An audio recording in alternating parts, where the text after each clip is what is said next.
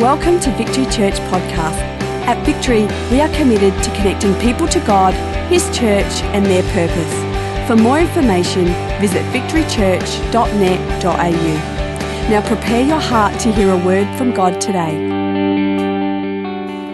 There's a film that's just gone off the picture theatres a little while ago, and it's got 3 editions, I think. But the main player is the Iron Man. And he's got blue lights for eyes, superhuman strength, a power pack that glows in the middle of his being. He shoots rays, there's rockets come up out of his shoulder that fly off and blow up all sorts of things.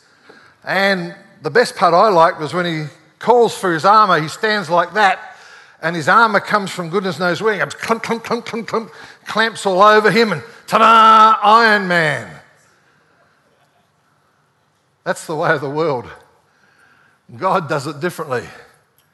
God puts the Iron Man on the inside, and it's from the inside, and you don't have to wait for it to arrive. It's there with you all the time, all the time. God puts the Iron Man in us. In us. And we struggle to understand that living in us today is the Godhead, the third person of the Godhead, the Holy Spirit, who is teaching us, who is revealing to us everything about Jesus. He's in us. So just because we go from this place doesn't mean that we've left him behind. He's in us. You can't leave him behind. He's in you and he's in me. And this is called the mystery of godliness. And we struggle. We struggle with it. We struggle with this sense of who we are, inasmuch as we have the promises of God applied to our lives, but we have this way that sometimes we feel and the circumstances we are living through, or do I even say it, living under. We should not be under our circumstances. We should be either going through them or over the top of them. The mystery of godliness. I want to talk with you for a little while this morning about the mystery of godliness. You see, God does not deal with us according to our iniquities or our sins anymore. When we came and we confessed Jesus Christ as our Saviour, He dealt with our sin there. The Bible says He has put them as far from our lives as the east is from the west. He's taken the tentacles of sin and he has removed them.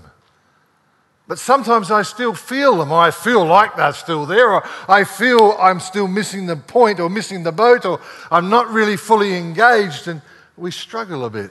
I want to talk to you a bit about that struggle today. I hope I can bring you some understanding so that you can learn to live in the position that God has given you and not live over here in the state you feel. Very good. So position and state is my title today. Position and state. And I want you at the end of today to say, I'm going to live according to the position God has given me and not in the state in which I feel. In which I feel. Don't trust your feelings because they lie to you. Feelings lie to you. If you're having ice cream and jelly and fruit salad, you feel like you're in 7th heaven. If you're eating broccoli and beans, you feel like you're almost in the other place.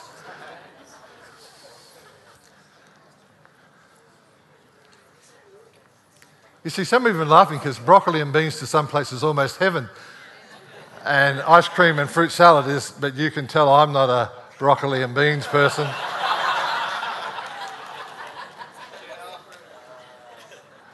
I am here to demonstrate the benefits of ice cream and fruit salad.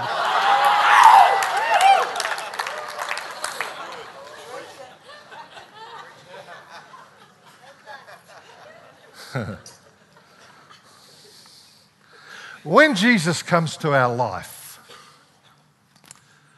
we were dead. The Bible says we were dead in trespasses and sins. We were dead. Jesus comes to our lives as the Lord of life. And the Lord of life, his simple presence, banishes death. Death cannot stay where the Lord of life is, just like a shadow cannot stay when a light is turned on. Shadows have to go. Darkness has to flee. When the Lord of life arrives, something changes. Something changes that really is beyond reversing. In 2 Corinthians in chapter 5 and verse 17, the Bible says this, "Therefore, if anyone is in Christ, he is or she is a new creation. Old things have passed away, new things have come." As a child, I used to like putting things in boxes like little animals and whatever, and I had my fair share of silkworms. And, they were pretty good. I had to go to the neighbour's place to get the mulberry leaves and put it in there. And those jolly caterpillars had insatiable appetites and grew and got to a point they suddenly went to the corner of the box, and there they spun themselves a cocoon. And after a period of time in the cocoon, they would come out of the cocoon, out of that silk cocoon they had, and then they would be butterflies. I have never seen a butterfly trying to get back into the cocoon. And when God changes our lives, he puts in place an irrevocable process that we are changed from being caterpillars. We are changed from just gormandizing on mulberry leaves and eating,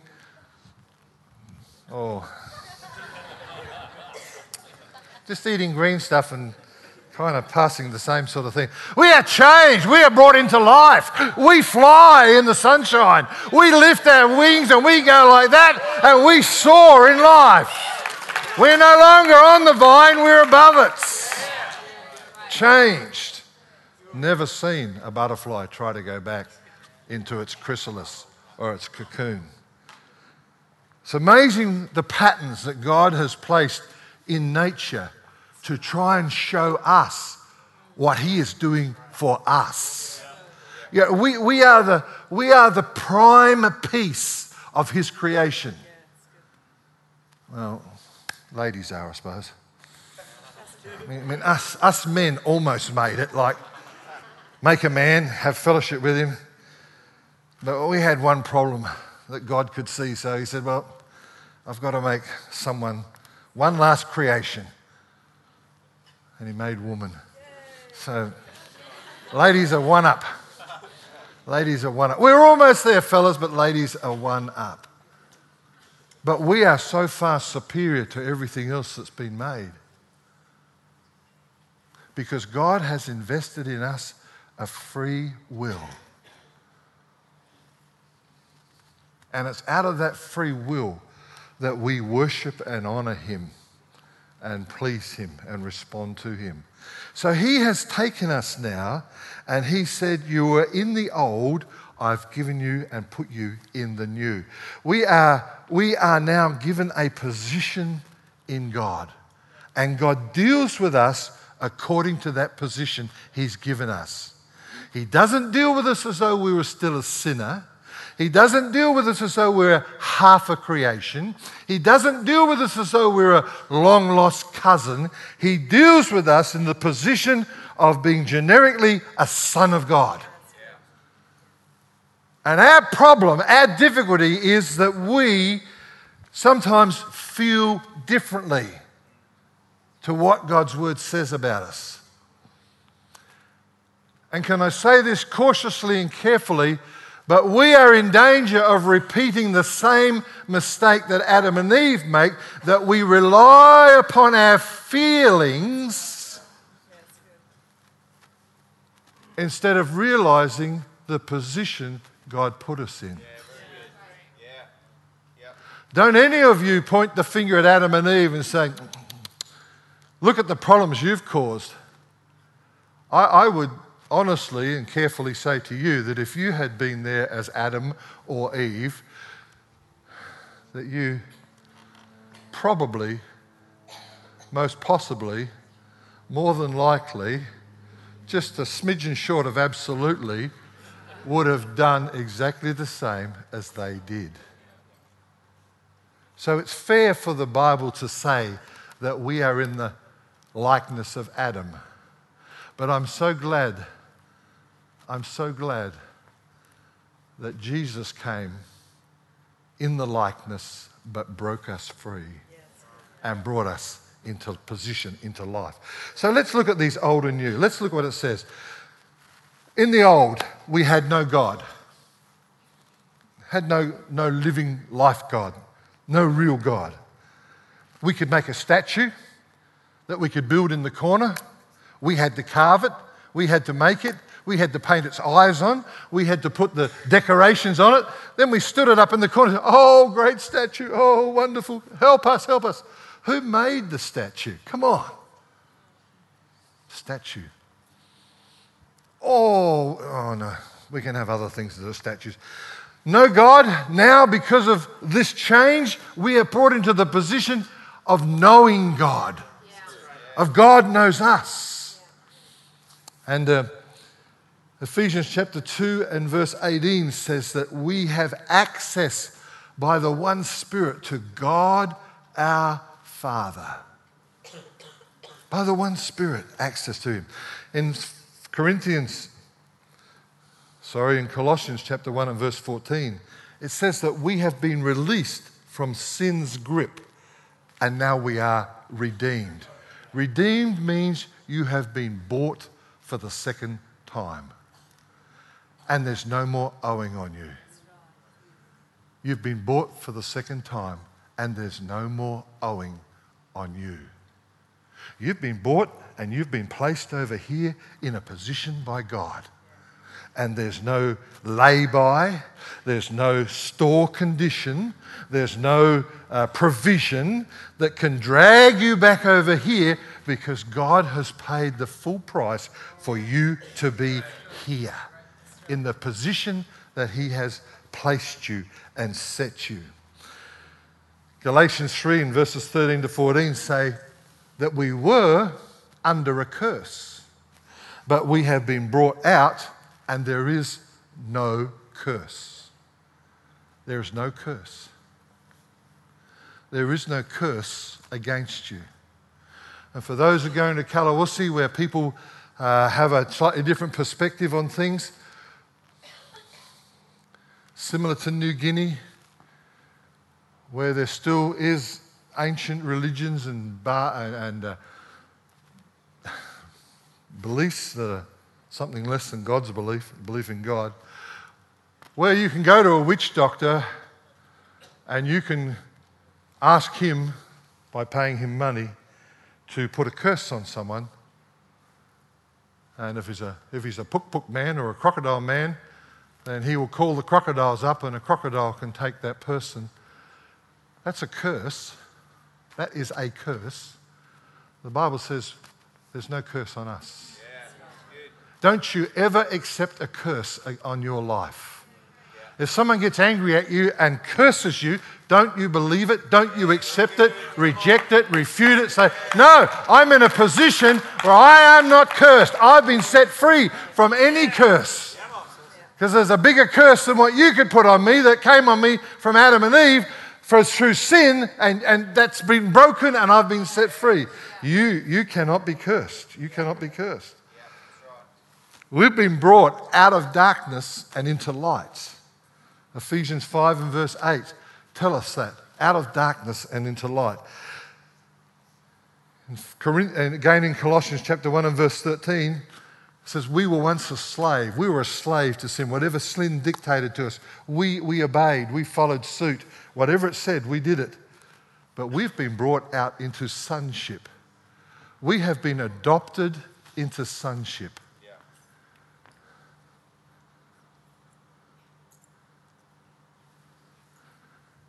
If you're a person legally adopted into a family, you cannot marry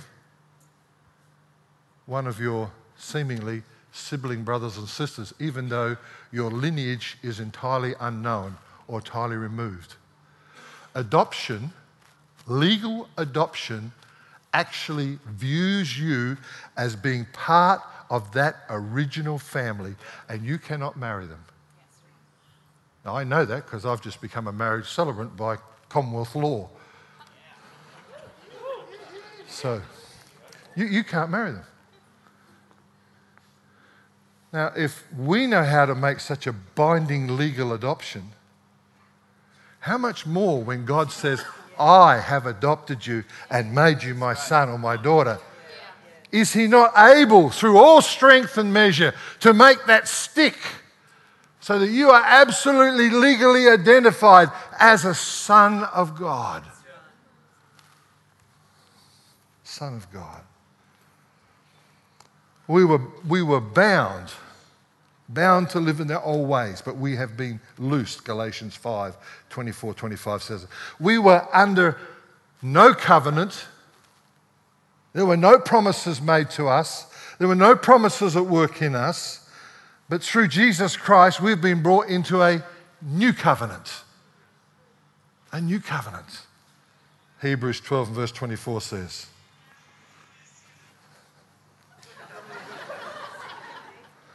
I feel happy. Oh, no, sorry. We were prisoners, but Galatians 6, 14 to 15 says that we have been brought into freedom. Whatever traps you, whether it's words that have been said over your life, whether it's been peer pressure to wear this dress or that dress or these clothes or that clothes, whatever it is to live in this home, live this side the city, drive this car, have this sort of job, whatever it is that might try and entrap you and hold you in some way, my God says that I have released you from that and I have brought you into freedom. That was a great song, that last song we sang. In fact, at the end of this message, I'm going to ask the band to return and we shall sing that again. And you shall sing again with full strength and gusto. The name of Jesus has broken every chain. And we'll sing it and we'll know what we're singing because the Bible says that he has delivered us from every semblance of bondage and brought us into freedom and into life. I used to be guilty, but I have been exonerated. Used to have a guilty conscience about things that have been done, but I have been exonerated. I have been given a certificate of honour and brought out and set free. I used to be condemned. Romans 8, 1 to 2 says, but now there is no condemnation. How many people suffer under some shadow of condemnation? My father, bless his heart, said to me when I was small, he said, we gave you the right initials, son, PB. They don't stand for Paul Bonython, they stand for Playboy. Not as in the magazine Playboy. Just want to pull those thoughts in right there and there. Thank you. Peter, we'll pray for you afterwards, all right? That was just too quick. That association was just too quick. But Playboy, because, and some of you will identify with this, is he said, you start a whole range of things, but you never finish it. You just play around. You know, I wore those words for a long time in my life. That I could start something but never finish it. And it intimidates you from starting something new because you've been told you can't finish it. Or you understand that you're a non-finisher. You start a race, but you're never going to win a prize. You're never going to complete the course. You're never going to make it, is the inflection, is the understanding. And one day, driving my car, God pulled me up and he said that my old life was crucified with Christ. Nevertheless, I live. Yet not I, but it's Christ who lives in me. And the life that I now live in this flesh, I live by faith in the Son of God, who died and gave himself for me. That simple verse set me free from ever thinking of myself again as being a playboy. That God placed me in a position over here. He said, I have separated you from over there. I've brought you over here now. And I've made you new. There's no hope in the old life. Meet so many people in the world, no hope. God fills our hearts. In Hebrews 6, 18 to 19 talks and makes us full of hope. No real future, Colossians 3, 4. We're given a future in Christ. The Bible says, when Christ, who is our life, is revealed, then you also will be revealed with him in glory. We had no family. Ephesians 1 verse 5 says that we have been adopted. He has predestined us to the adoption as sons through Jesus Christ to himself, according to the kind intention of his will. You have been brought over here because God wants you. You've been made his family. He has adopted you. You are legally, eternally binding his. Finally, just for the sake of this part of, we have a mind that's been hostile toward God. I mean, we are prepared. Julian Huxley said this, one of the great proponents and fathers of evolution. He says, I choose to believe evolution. So I want you to hear the words he says. It's a belief. It's not scientific. It's a belief system. I choose to believe evolution because I cannot stand the idea of there being a God in heaven who made me and that I might be responsible to him in the way I live my life.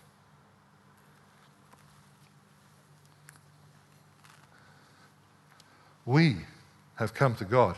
We don't have a mind any longer that's hostile. First Colossians 1 verses 21, 22 say this, that he has brought us into a place and he says to me and to you, you're holy, you are blameless, and you are without reproach. Yeah. Holy, blameless, and without reproach. Yeah, now, there are just a few moments in my life where I don't feel too holy. Just had a little spat with the wife. Just got a bit angry with the kids, or in my case, the grandkids. Just chopped the wrong branch off of that fruit tree that I've been nurturing so well. It could be anything. Feelings will try and undermine your position in God. Feelings will make room for fear. Feelings will fight faith every day. Don't live over here. Live in where and what God says about you. I want to look at just a couple of these right now.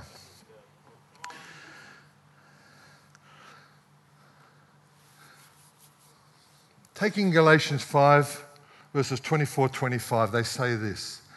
Now those who belong to Christ Jesus have crucified the flesh with its passions and desires. If we live by the Spirit, we shall also walk by the Spirit. We have been loosed away from belonging to the flesh, and we have been brought into freedom to live for God. You see, when Jesus died for me, he came and took on a physical body just like mine. The Bible says that he was tested and tempted in every way common to man. So there is nothing that you and I can experience that he doesn't know about in some measure. In every way. And yet beautifully that verse says, and yet without sin. So Jesus felt all the strains and pressures and pulls and wants and diswants and unwants. He felt all of those, yet without sin. Because there was a stronger principle operating in him, that he knew that he had come on a mission for God. He knew that his position was to be a sacrifice for humanity. And that kept him safe. That kept him on track. That kept him on. It's incredibly important that we understand that vision, having a vision in your life, having a vision for what God says about you and what your direction is in him, will keep you safe. You will make choices on your sense of vision. You don't have to have a vision to be Pastor Tony. You don't have to have a vision to be what I am.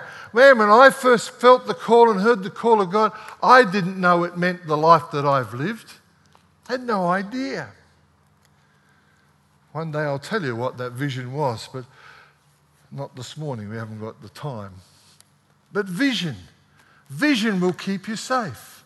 Vision of what God says about you will keep you safe.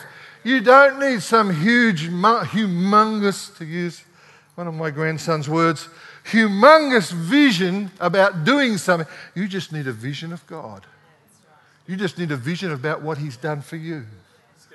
If you see that vision, if you hold on to that vision, it will keep you safe in this life.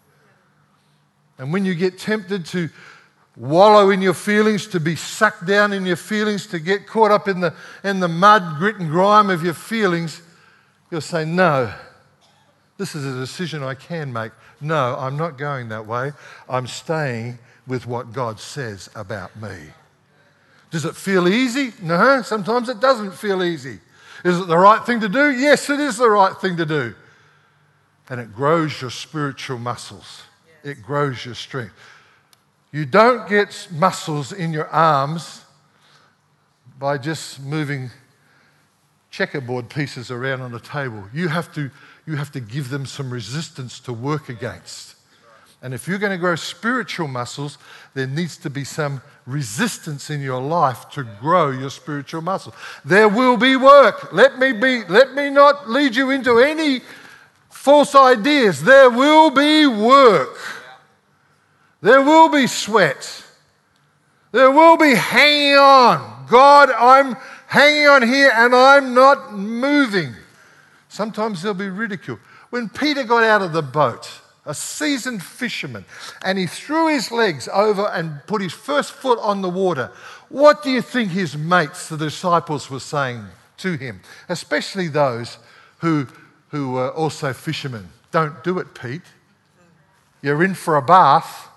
You're going to sink, and then we have to drag you out, and you're going to make us all wet too.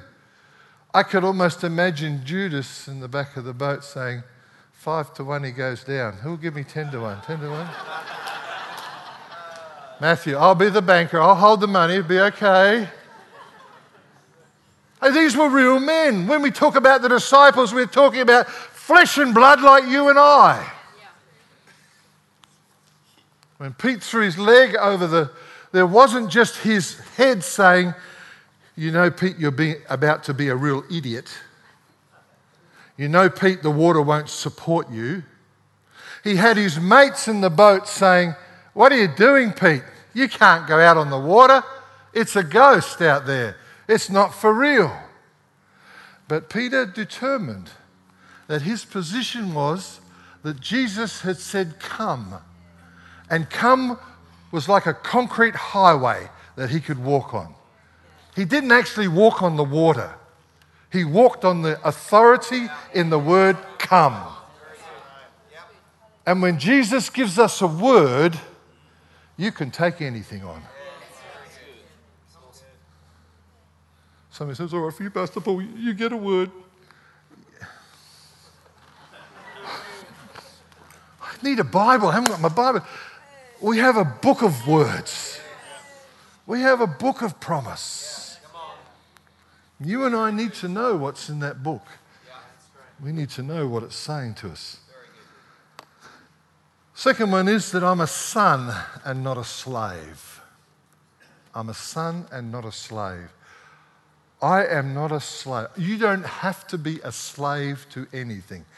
Anything that calls you by name, any little habit, any little attitude, any little position that you adopt, any little posture that you adopt that says, hey, come over here. It's right for you to be angry right now. It's right for you to have a bit of a grumpy fit. Yeah, come over here, do it. It's right for you to get cranky. It's right for you to lack patience right now. Come on, do it. That's anything that appeals to your sense of it's all right for me to do it needs to be challenged with,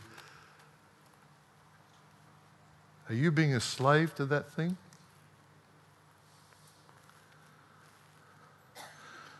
I don't mean to poke fun at anyone who struggles with cigarettes, but someone once said, but as regards to cigarettes, who's the sucker?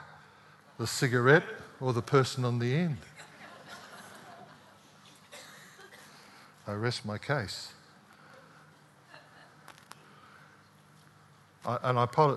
If someone's struggling with cigarettes, I do not say that to run you down. I'm not making fun of you per se. But you see, there are lots of habits that call on us, that try and enslave us. God says, I've set you free. You're a son. You're a son. You have my name. You have the ring of authority. The ring that they would give their sons on their right hand would have some sort of embossing on it that was peculiar and particular to that family. And when they made a deal, when they made a contract, they would slam the fist into the clay tablet, and in the wax there, and it would leave the imprint. And that then became a binding contract. You've been given a ring of authority in Jesus' name. It's a binding contract. The Bible says, hitherto you've asked nothing in my name. But if you'll ask in my name, it shall be done. Trouble is, most of us don't stand around long enough to see it being done. We run off. Got to go find something, got to go do something else. We're not slaves. We're not called to slaveship. We are called to sonship. When the enemy tries to attack you, you need to know where the verse of Scripture says, I'm a son of God. I'm a son of God. There's one verse of Scripture that there's lots of it. This one in this application from Colossians chapter 3, it says that my life is hid with Christ in God. That verse, the understanding of that one verse of Scripture has helped me so many times. When the enemy's tried to come and get me, I say, you can't see me because my life is hid with Christ in God. I'm a son of God. I'm hid with Christ in God. That's where I'm going to live. That's where I camp. That's my statement. I'm a son of God. And my life is hid with Christ in God. That's where I am. That's my confession. I am not moving. And I have found the enemy will turn tail and go. That pressure, that feeling, that push, that drive, that compulsion to go and do that thing removes itself because it understands that I've said something that I know and I'm not changing my mind. The last one is we've been exonerated. We are not guilty. We're exonerated and not guilty. God is the highest authority. And if we say that we aren't set free, if we say that this is wrong with my life or that's wrong, we're making God a liar.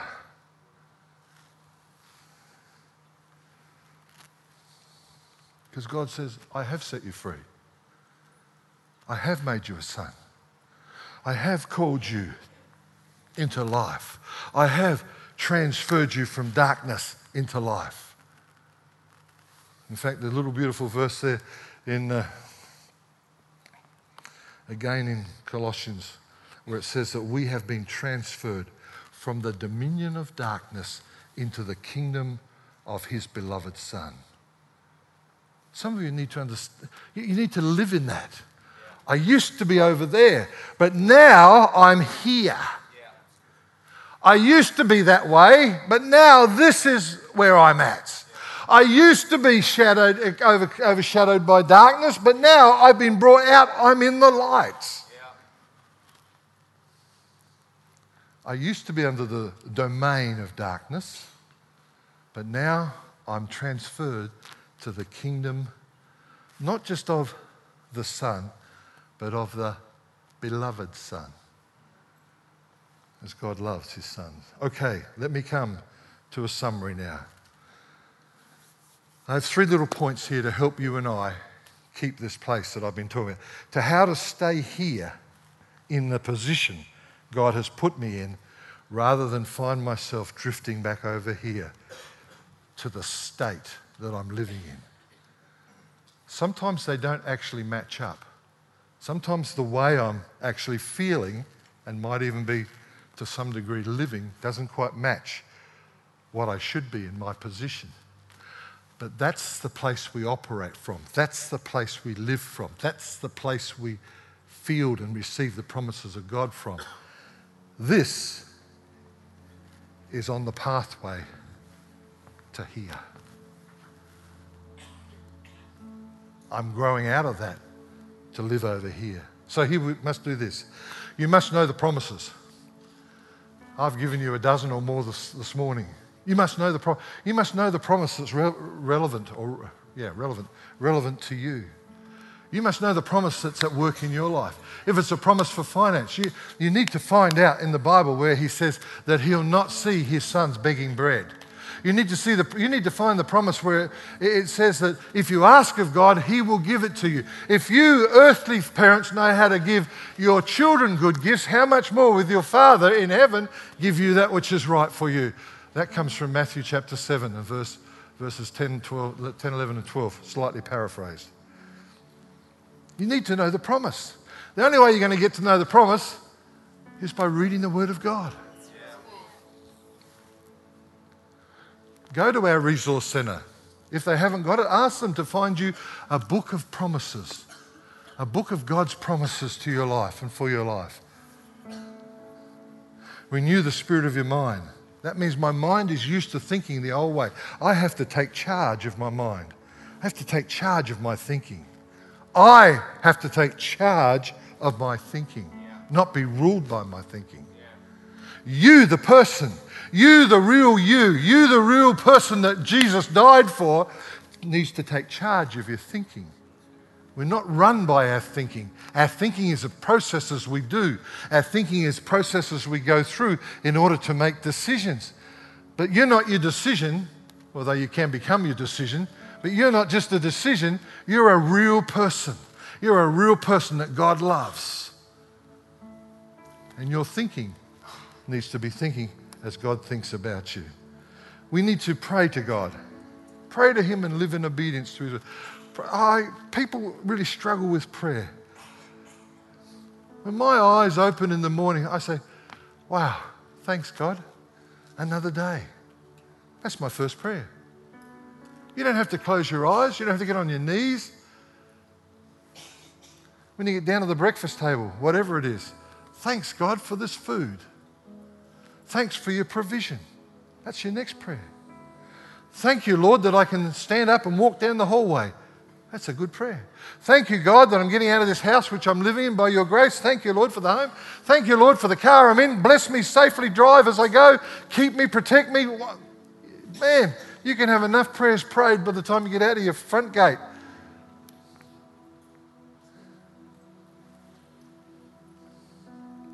You need to pray. Talk to God.